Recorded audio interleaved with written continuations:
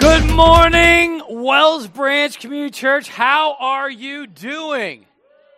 Man, I am so glad that all of you are here. My name is Chris Pleckenpole. I'm the lead pastor here at Wells Branch Community Church, and pumped that all of you are here. And if you are new, welcome. Don't forget to get your sweet gift here in the back from Lisa. She will hook you up like a tow truck, and we would love to connect more with you.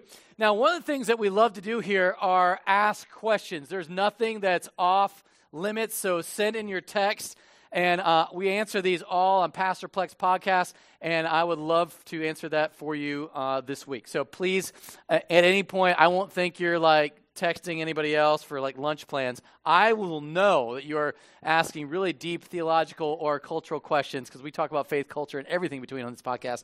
Love to have your participation there, whether we're talking about the sermon or anything you want to talk about. Now, if you're new, we've been in a love and marriage series. And so if this for you, if you're new, it's week 1. For the rest of us, it's week 4 and final.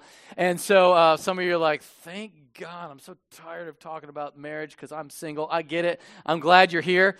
But remember, this is good for all people here, whether you're married or not. We're going to talk dating stuff, so pay attention, my single people. All right? One of the first things we talked about was in 1 John 4, it says God is love. And if you're a math nerd, do I have any math nerds here? So if God is love, the associative property of that would be love is God. All right, I got some smarties in here. And so usually that would equal one another. If God is love, then love is God. And what we said was that's not true, that when you elevate love to God, it sort of creates this world where love is the ultimate thing, but God is ultimate. And for a lot of us, when we think of love, we think of feelings. And what we learned about Jesus is that the way he loved us was our benefit at his expense. Our benefit at his expense. And so what he called us to do was love one another for their benefit at our expense. And then last week, Joseph was here, Pastor Joseph, who did a brilliant job. Did you guys love Joseph yesterday? Wasn't he awesome? Or last week. Yesterweek. And he talked about unveiling love. That there is this reality that we need to, as followers of Christ, of this thing of being vulnerable with one another. But for a lot of us, we put on filters because we live in the world of Instagram. In fact, all right, so I had a birthday this week. Did you guys know that? I know. Like, yeah. Your presents, will just put them on roll away or whatever. So here's what I want you guys to do. I turned 45, and you have this moment where you start reading memes, and they're about you. And it said, you know you're old if. And so first things on the you know you're old if, it was about like 80s trivia. And I was like, that's not old, that's just cool, all right? So if you know stuff about the 80s, that makes you amazing, all right? But then it got into cultural relevance of today, and there was something I had not heard of. Have you guys ever heard of a VSCO girl? Under 30? Yes. Over 30, not so much. Okay, yeah, so a VSCO girl, and it's like, it said you are old if you don't know what a VSCO girl is. Like, no! And so I started doing research immediately because I had to figure out what a VSCO girl is. And apparently there's this filter app, the VSCO app filter, which then, gives you a sun-kissed look. But there is a certain kind of look that being a VSCO girl requires. And that is an oversized t-shirt, water bottle, backpack, sunglasses, Crocs, and sandals, or either one can go on that one. And in fact, these are some VSCO girls right here. This is the look that you're going for, all right? And so that's the oversized t-shirts is a must. And what I learned is from this great research that I did, that this has been a VSCO app has been around for like 10 years, and I just totally was not into it, or did not care, or was irrelevant to me because I don't have teenage girls. Anyway, although my wife recently wanted to buy a shell necklace, and I was like, why do you want to buy a shell necklace? And she didn't know about VSCO girls either, and I was like, you have been influenced by VSCO girls, and you didn't even know it.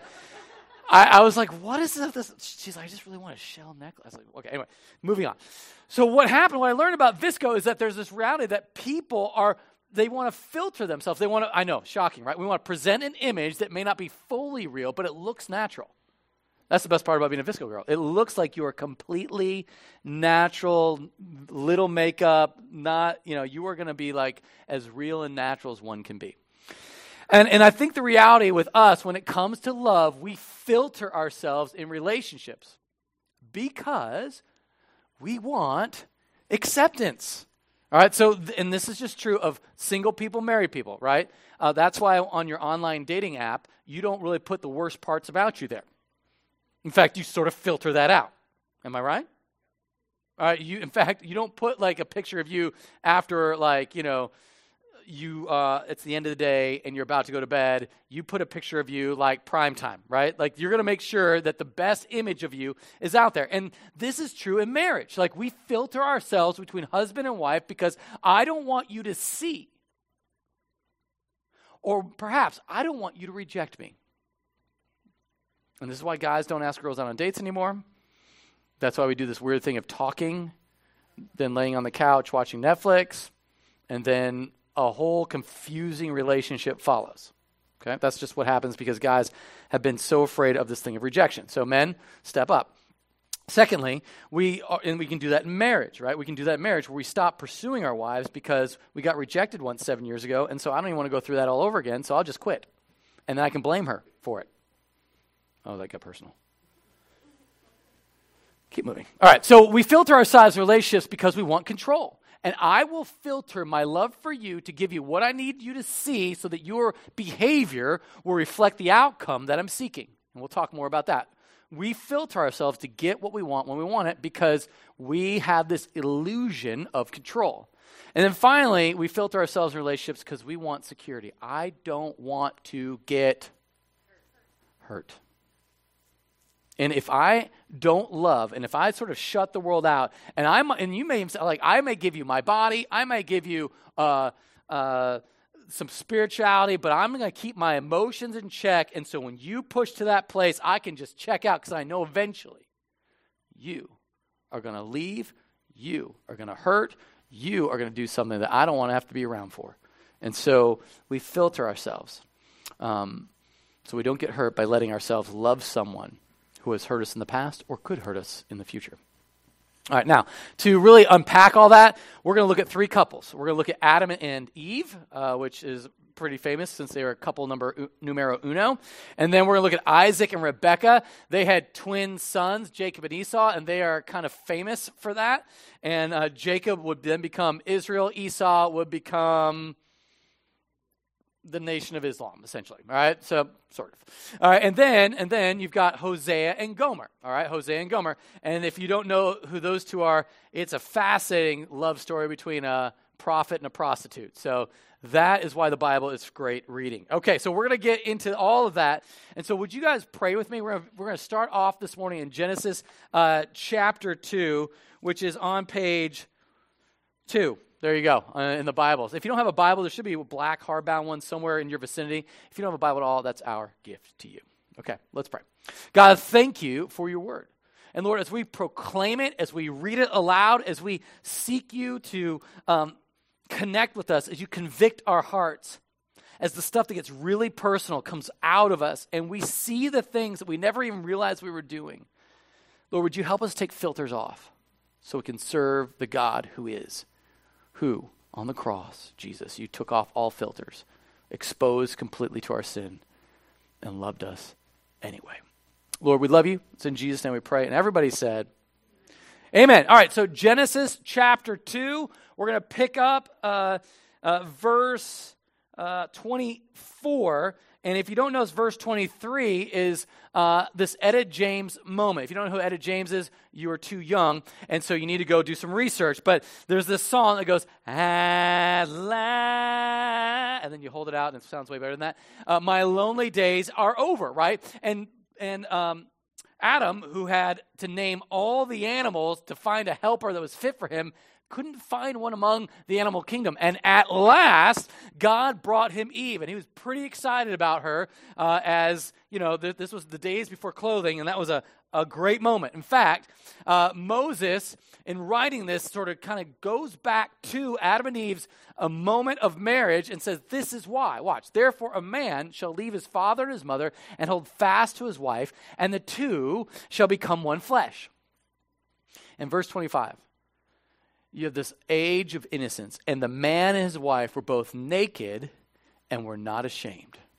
Naked and not ashamed. And so I want to just sort of set that. This is the ought.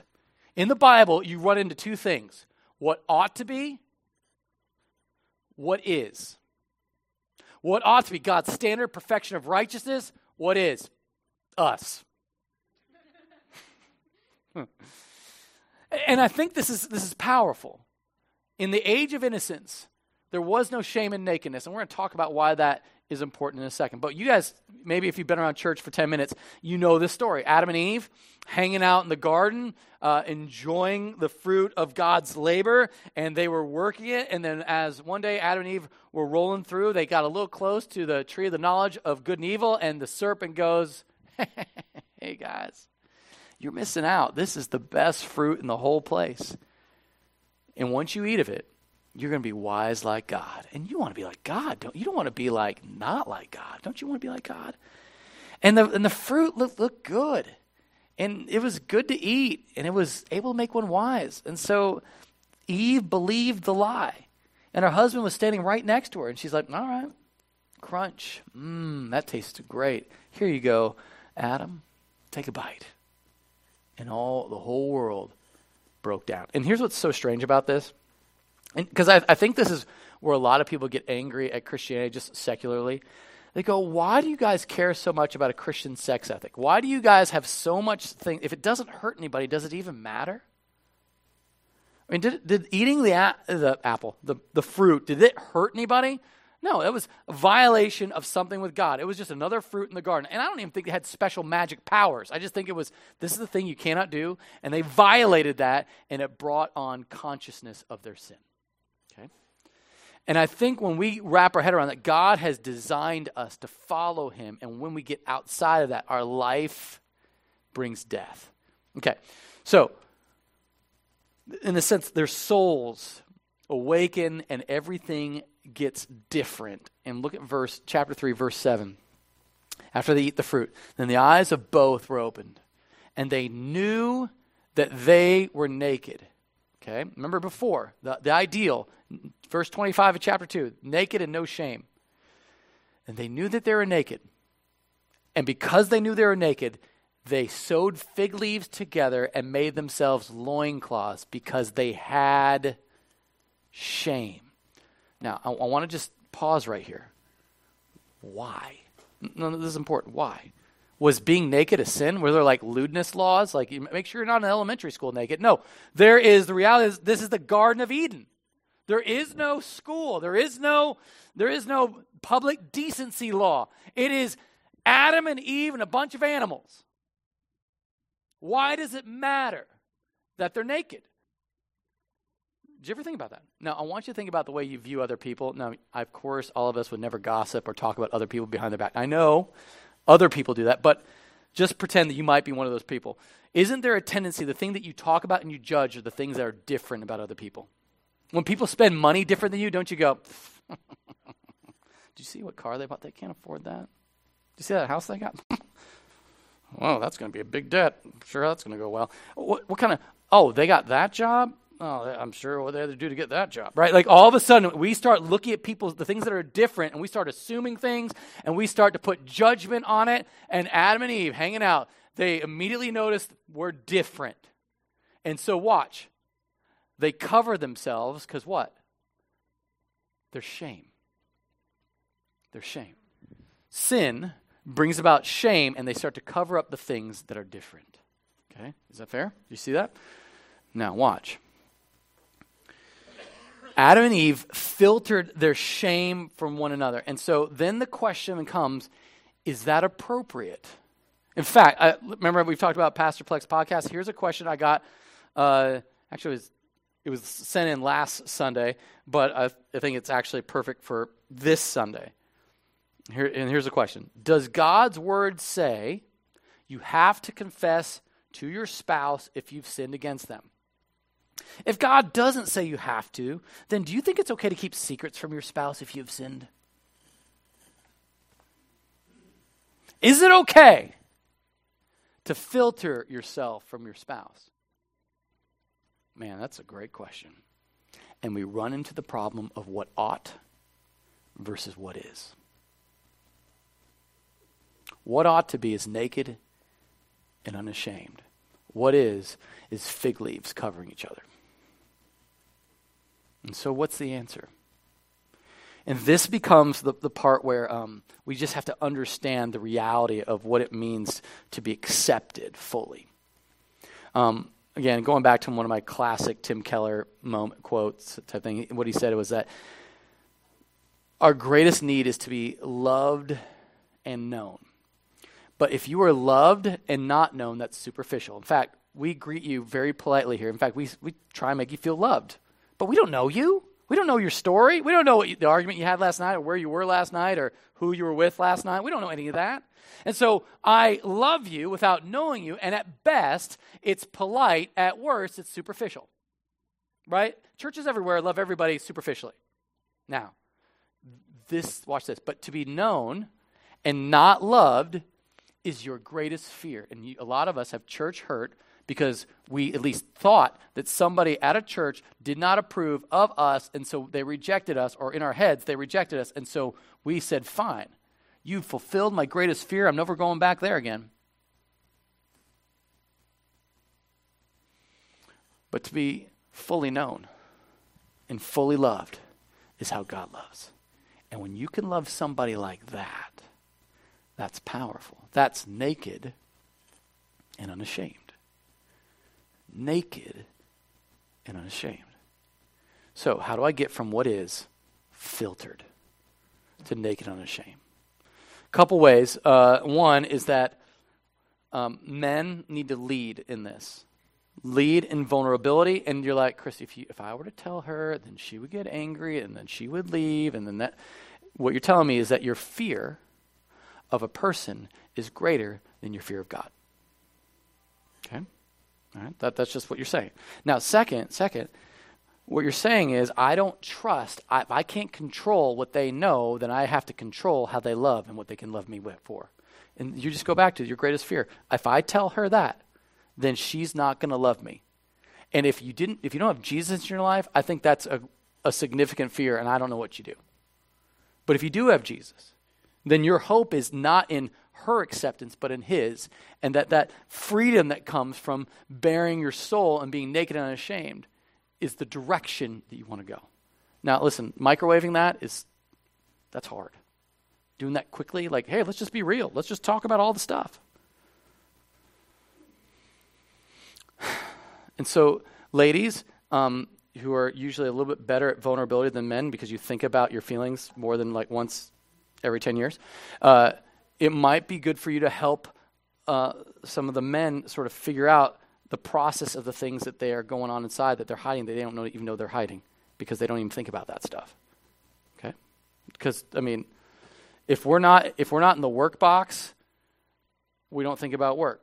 If we're not in the relationship box, we don't think about relationships. Right? That's like men are like waffles, women are like spaghetti. That's the way it works. If we're not there, we're not thinking about it. And so what I need you to see, and this goes to, when you're dating, right? There's this tendency in dating to put all sorts of filters on, and then all of a sudden you get married, and it's like, whoa, you lied, you didn't. Well, you didn't ask. You didn't. Well, okay. All right. And so what I need you to see is that in marriage, you're moving toward naked and ashamed. You're going from what is highly filtered to naked and unashamed. Does that make sense? That direction has got to be the place where you're going, and you're not going to go to more filtered. You're going to get to a place of greater trust, greater intimacy, greater confession and repentance with one another. That is God's calling on our lives, the direction.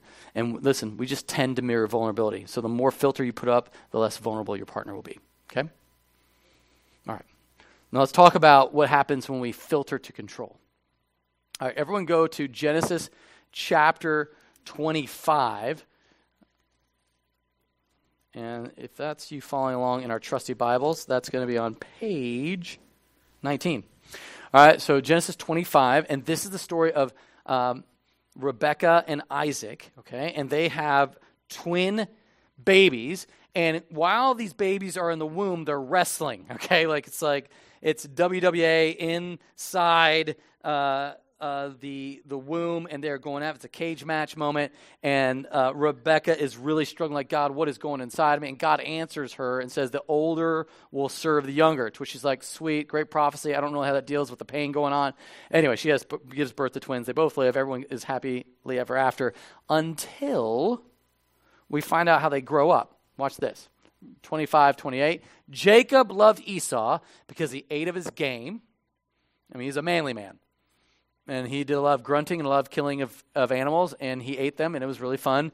And they bonded over that. But Rebekah loved Jacob. He was a man of the tents. He was a man of fashion. He could cook really well. He was very domesticated. And so you have this playing favorites, which, if you didn't know it, playing favorites is a recipe for disaster. Now, we find out later from the story that Rebecca has issue with Esau's marriage choices. Okay, and Christmas and Thanksgiving were awkward every year because they would say things, they would make little comments, and then Rebecca would make comments, and the comments would go back and forth about cooking and who brought the way that they, designed the Thanksgiving meal and the way that the buffet line should go. It was a complete mess. And these ladies were not like of one accord. And so at some point, Rebecca makes it very clear she can't stand Esau's wives. Okay, like this wasn't like, I don't know, has anybody ever experienced this? There's a point where the mother-in-law says to the daughters, I'd appreciate if you just didn't show up. Okay, I can do Christmas, maybe Thanksgiving, but that's about it. Now, the other part of this is odd, is that Jacob doesn't get married. Remember, they're twins. Esau's got 2 wives, Jacob's single. And Rebecca likes it that way. It's one thing to be single and 15. It's another thing to be 35 and single. You with me? Living at home with mom, where she's controlling things. In fact, watch what happens. In fact, it gets kind of bizarre. Like, she is so sort of frustrated with Esau and his wives. She wants to make sure that never happens. She's very protective of Jacob. And then she's going to make sure that he gets the father's blessing. If you're not familiar with what the father's blessing is, essentially is that the older kid, no matter how much older he is, could be 2 minutes or 2 years or 20 years, he gets double what the younger brother gets. So he gets a double portion. And so she's going to think of a way, I've got to make sure my son Jacob gets a double portion so I don't have to deal with those women, and I will make sure he marries somebody I approve of. Even if he does get married. So look at this. Now, chapter 27, verse 5. Now, Rebekah was listening when Isaac spoke to his son Esau. So when Esau went to the field to hunt for game and bring it, Rebekah said to her son Jacob, I heard your father speak to your brother Esau. And here's what he said. Bring me game and prepare for me delicious food that I may eat it and bless you before the Lord before I die. Now therefore, my son, Rebekah to Jacob, obey my voice. Do as I command you. This is Mom Wounds 101. It's one thing to obey your mom when you're 15, another thing when you're 35. Here it is. You better do what I say. To which she then gives him instruction. Go to the flock and bring me 2 good young goats, so that I may prepare for them delicious food for your father, such as he loves. And you shall bring it to your father to eat, so he may bless you before he dies. But Jacob's like, I don't think that's going to work. But Jacob said to Rebekah's mother, behold, my brother Esau is a hairy man, and behold, I'm a smooth man. Perhaps my father will feel me, and I shall seem to be mocking him and bring a curse upon myself and not a blessing. And now listen to this as only a mother can say. His mother said to him, let your curse be on me, my son. Only obey my voice and go and bring them to me. I'll handle it. Anytime your mom starts handling things for you, it gets weird. Rebekah, watch, filtered her love through controlling her son to manipulate her husband to get what she wanted. Rebekah filtered her love to control her husband. Now, people do this in dating all the time, right? I mean, we manipulate filters all the time. And this is the reality. You're like, well, I'm a catch, so I need to present the best image of myself so all those other shallow people would fall in love with the right version of me. And then we can kind of meet later and we'll figure it out because I'm awesome. And I deserve awesome. So I'm going to put this image of awesome out there that I'm aspiring to. And that, of course, we do that dating, right? But what about marriage? Do you do that in marriage? So early on in the life of our church, every pastor sort of has this, especially in church planting world, when you're sort of starting anew. And I came when the church had about 60 people, and I was member 41. And at that moment, I was like, okay, Adrian, listen, if we don't get this thing to 200, it's not going to make it. All right, we got to push hard. And so every morning at 6 a.m., I would be meeting as many people as I could, try to encourage them to come to church. And then at 6 p.m., I'd get back, we'd eat dinner, and I'd be like, hey, I got to go meet some more people. And I'd go out there again, right? I'd be like, we got to go meet, we got to go we got to have people over, we got to do dinner. And Adrian was like, when do I get friends? I said, we can worry about friends later. We got people to meet, all right? So listen, it's only going to be a season. Several years later, she's like, is that season over yet? Almost, all right? This is just a season. She's like, if I hear one more time it's a season, I'm going to ring your... Okay, listen. Okay, I get it. And what had happened here, can we just put full frontal, all cards on the table, naked and unashamed moment? When I traced back why I was so motivated, one, you could say, man, I'm really passionate about the gospel, which is true. There's not like a lack of passion for Jesus. However, coming right alongside that deep faith in God was this great fear that if I didn't, it won't. Does anybody else experience that at your workplace? If I don't, it won't. If I don't sit through, if I don't make sure, if I don't do everything I possibly can, if I'm not out there meeting and greeting and doing the thing, then it won't. It's all up to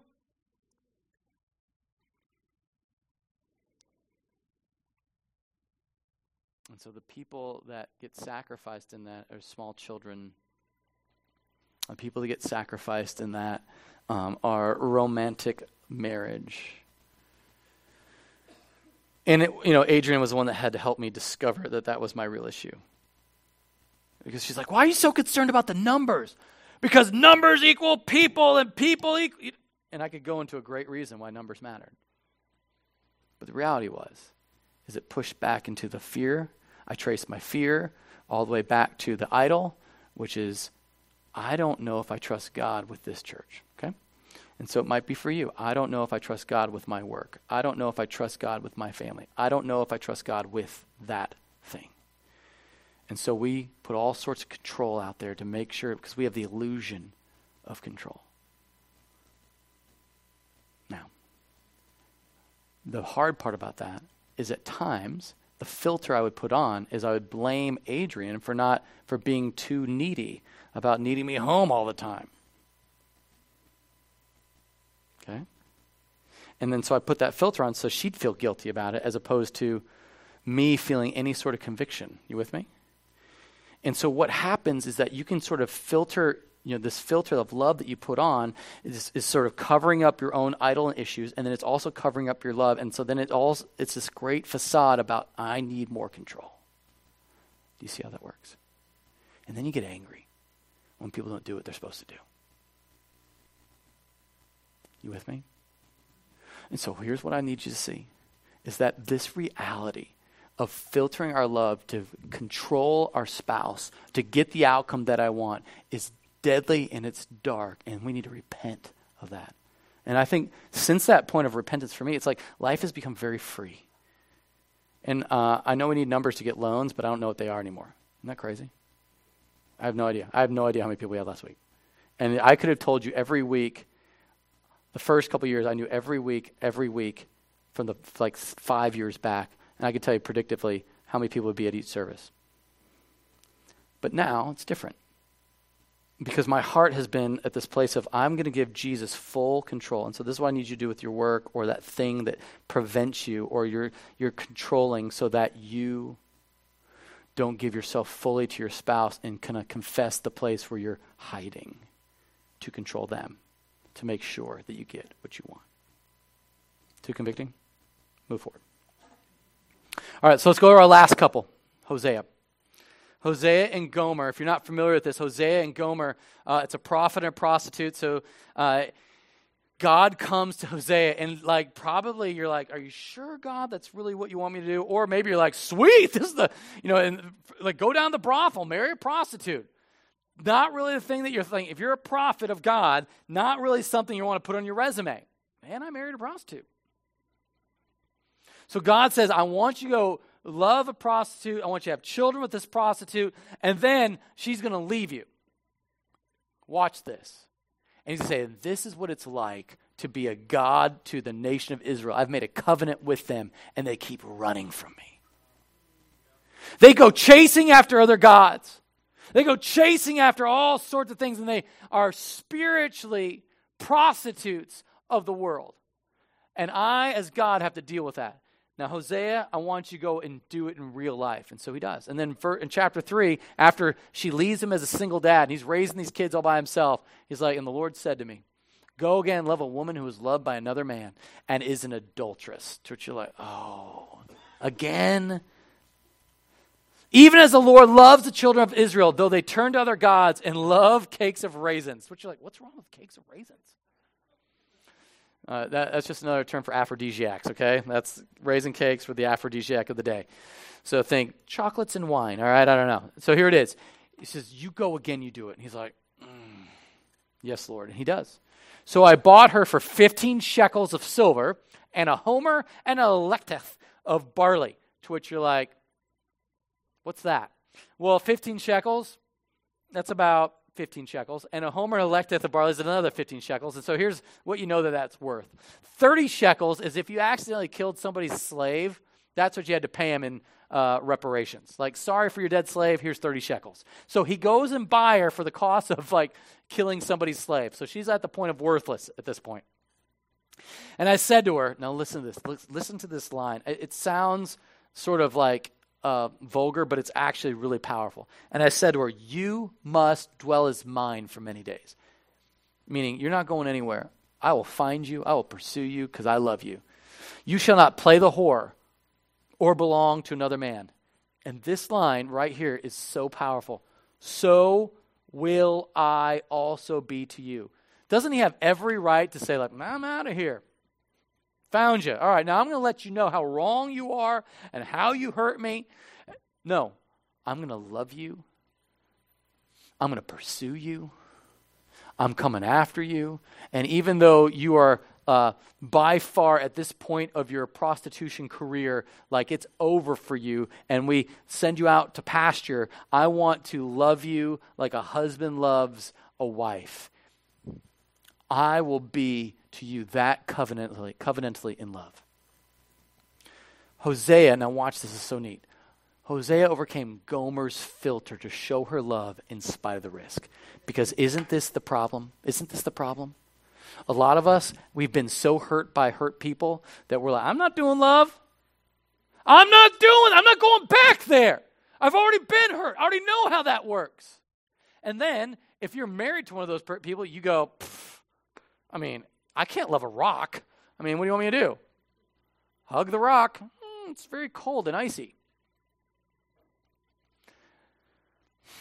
Listen, but the number one indicator for me, for marriages that have gone through an affair, you want the number one indicator if they're going to make it or not, is if they see purpose for their marriage beyond making themselves happy.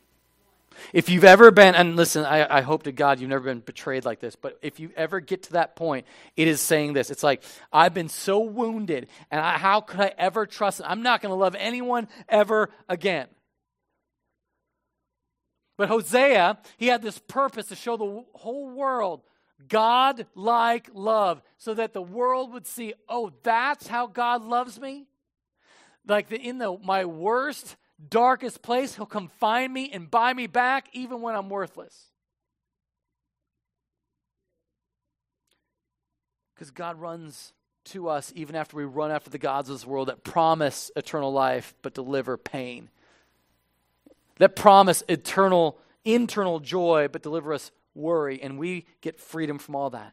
And he stuck it out. And if you're in a marriage where you've been hurt at such a personal level, there has to be a vision for your marriage to show the world that God is not only real, but he heals and he mends broken things. And this is our struggle. We're afraid to let people in because pain is on the other side of that. And then the question that I always ask people, is that person, watch this, single people, is that person worth hurting for? That's how you know you're going to marry them.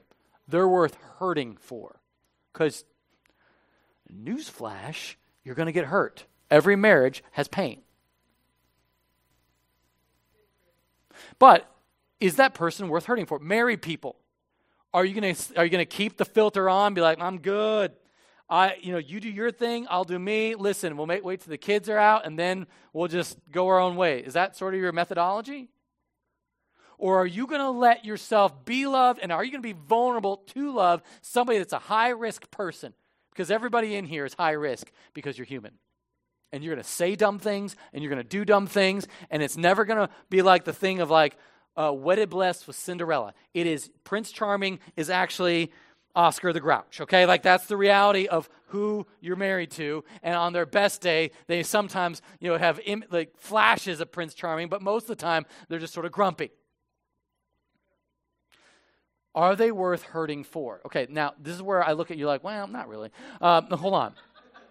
Jesus went to the cross and said, you're worth hurting for. Jesus is on the cross. The joy set before him endured the cross, despising the shame. He goes and does it. Why? You are worth hurting for.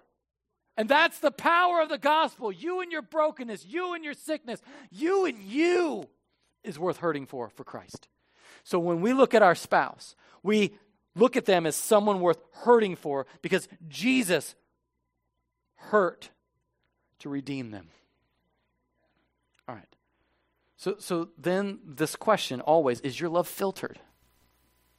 Is your love filtered? And this morning, I really want us to kind of wrap our head around that. Am I filtering my love? Am I hiding the shame? And I know what is and what ought. It's a huge difference or distance. Am I making my way towards what ought from what is? Is my love filtered? Am I using my love? Am I manipulating my spouse so that I can get what I want when I want it? Because the outcome I'm so terrified of, if I don't, it won't. Is your love filtered? Where you look at that person and all the hurt and all the broken, all the barbed whipped sayings that come back at you, and you're like, I'm just not going to go there. You do you, I'll do me, and we'll just like be roommates. Are you willing to unfilter and be hurt because Jesus was unfiltered for you and hurt so that you might be redeemed? So as you're pondering all that, we're going to take the Lord's Supper this morning. And the night before Jesus was betrayed, he took bread, and then he broke it, and then he gave it to his disciples, saying, this is my body given for you. Do this in remembrance of me. So this morning, you're going to come up here, take the bread, dip into the wine or the grape juice, to remember that our soul feeds on Jesus like our body feeds on bread. And that same night, Jesus took the cup. Wood for wine, glass for grape juice. He said, this is my blood, shed for you and for all people for the forgiveness of sin. My hurt, your righteousness. You were worth it. And so as we take of the bread and take of the cup, I want us to reflect. Before you get up here, I want you to reflect, where am I filtering myself? And I want you to pray to God. Say, God, I'm sorry for filtering my love toward my spouse. Lord, give me the wisdom to know how to live my life as a single person and what's appropriate in my filters. And I know I've probably gone past all that. Help me be real and vulnerable with people. So I want you to confess, if you're not a Christian, don't take communion because it's not your time. But maybe this morning you step over that line of faith to believe that Jesus died on the cross for your sin and he rose to dead. You come and you take communion with us. But before you come up here, I want you to wrestle with, how is God speaking to you this morning And is there anything you need to confess and repent of? Let's pray. Father, I know that you are working. You are constantly doing your thing in our lives. And God, I'm praying that everybody here would recognize, Jesus, that you are doing a great work. Father, I pray for somebody who doesn't know you at all, that Jesus, that they would come to recognize that you died on the cross for their sin and you rose from the dead, and they would step over that line of faith to believe, and they would say, thank you, Jesus. Maybe they say, God, I'm a sinner. Save me. And it would be that simple. And they would come and remember that you died on the cross for them, that you shed your blood for them.